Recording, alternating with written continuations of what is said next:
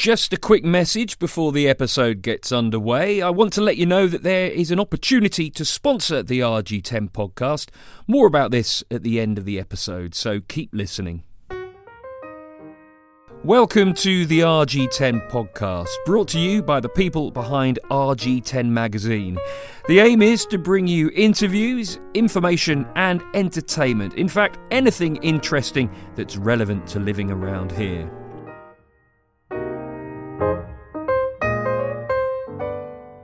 In June 1992, the first UK divorce recovery workshop was run just down the road in Maidenhead.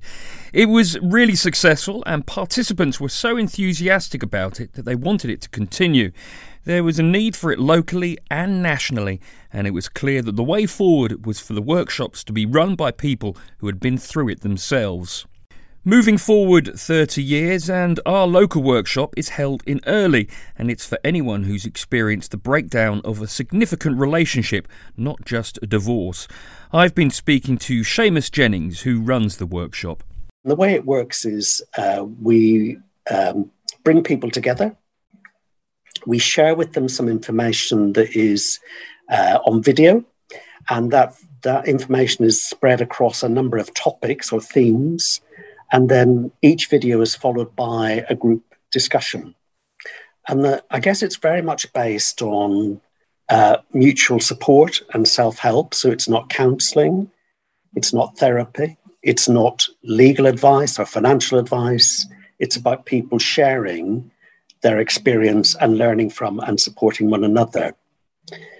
The word recovery is important, I think, in the title, because there's a message which says something like, you're in this situation and you're going through it, and go through it you will.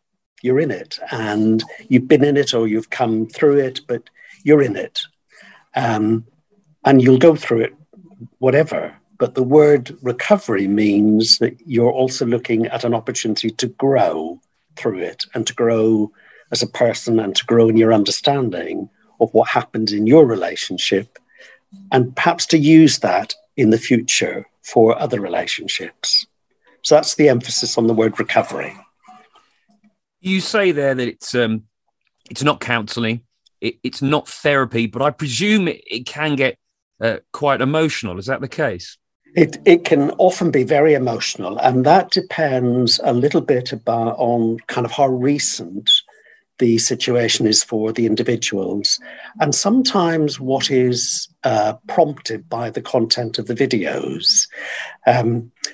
It's kind of essentially 6 sessions, and the first of those, Ben, is called "Is This Really Happening to Me?" And that's often the session where people talk in a very emotional way about the situation they're in and how it's come about. And I can give you a really good example of that because I took a call yesterday in my volunteer coordinator role from a woman who called me and said, I've been married to my husband for 37 years. And 6 weeks ago, he announced that he was leaving.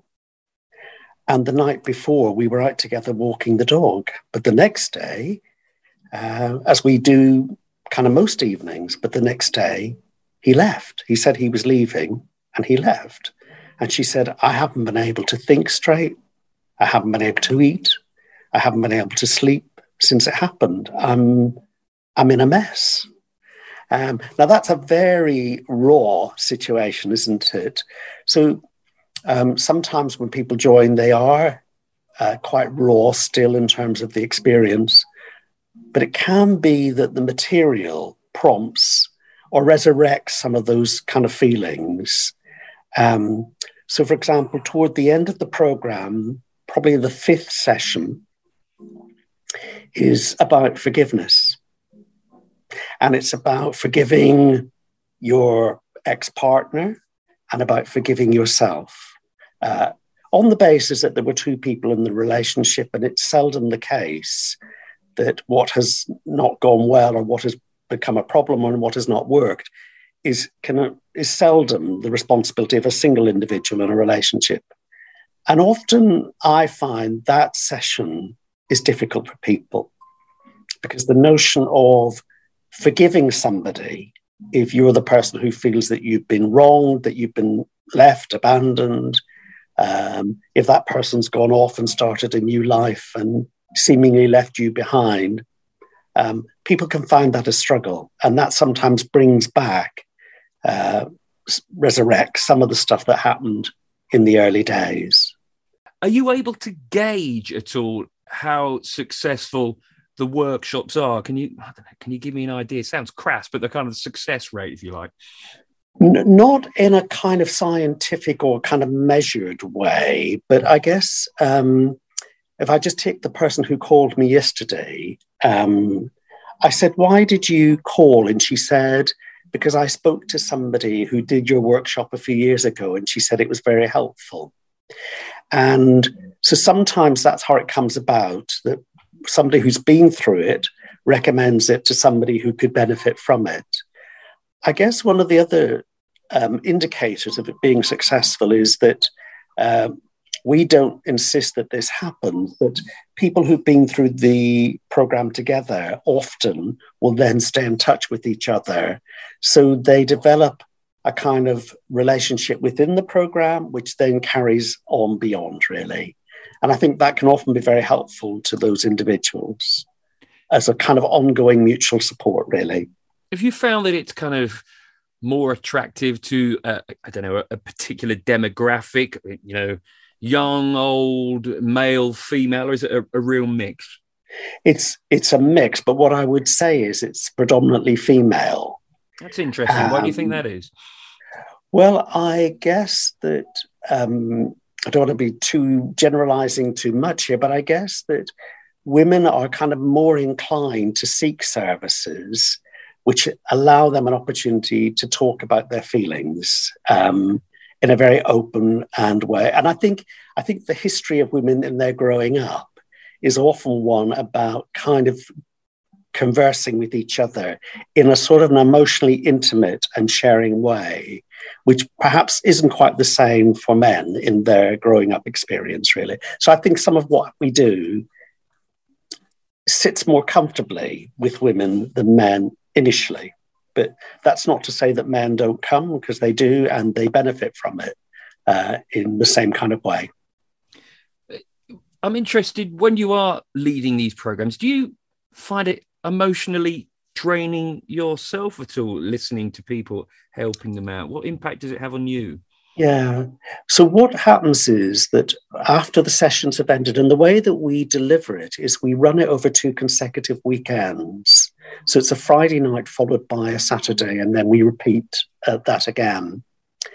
And what happens is that those of who are facilitating it will have, I guess the word people might use is a kind of debrief afterwards, just to talk about how the program is going or has gone, and the impact of some of the things that have been said.